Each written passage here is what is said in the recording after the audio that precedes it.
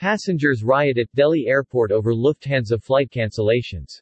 Lufthansa's flights cancellations resulted in mass protests at Indira Gandhi International Airport in India's capital city New Delhi today.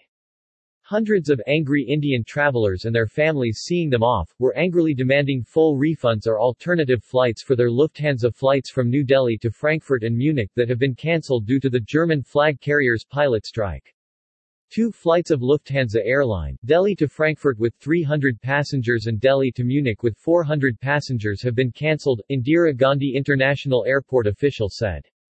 Lufthansa has axed close to 800 flights from the airline's 2 biggest hubs, Frankfurt and Munich, due to a one-day labor action by its flight crews, affecting more than 130,000 passengers around the globe. New Delhi police has dispatched negotiation teams to talk with the stranded passengers and the airline.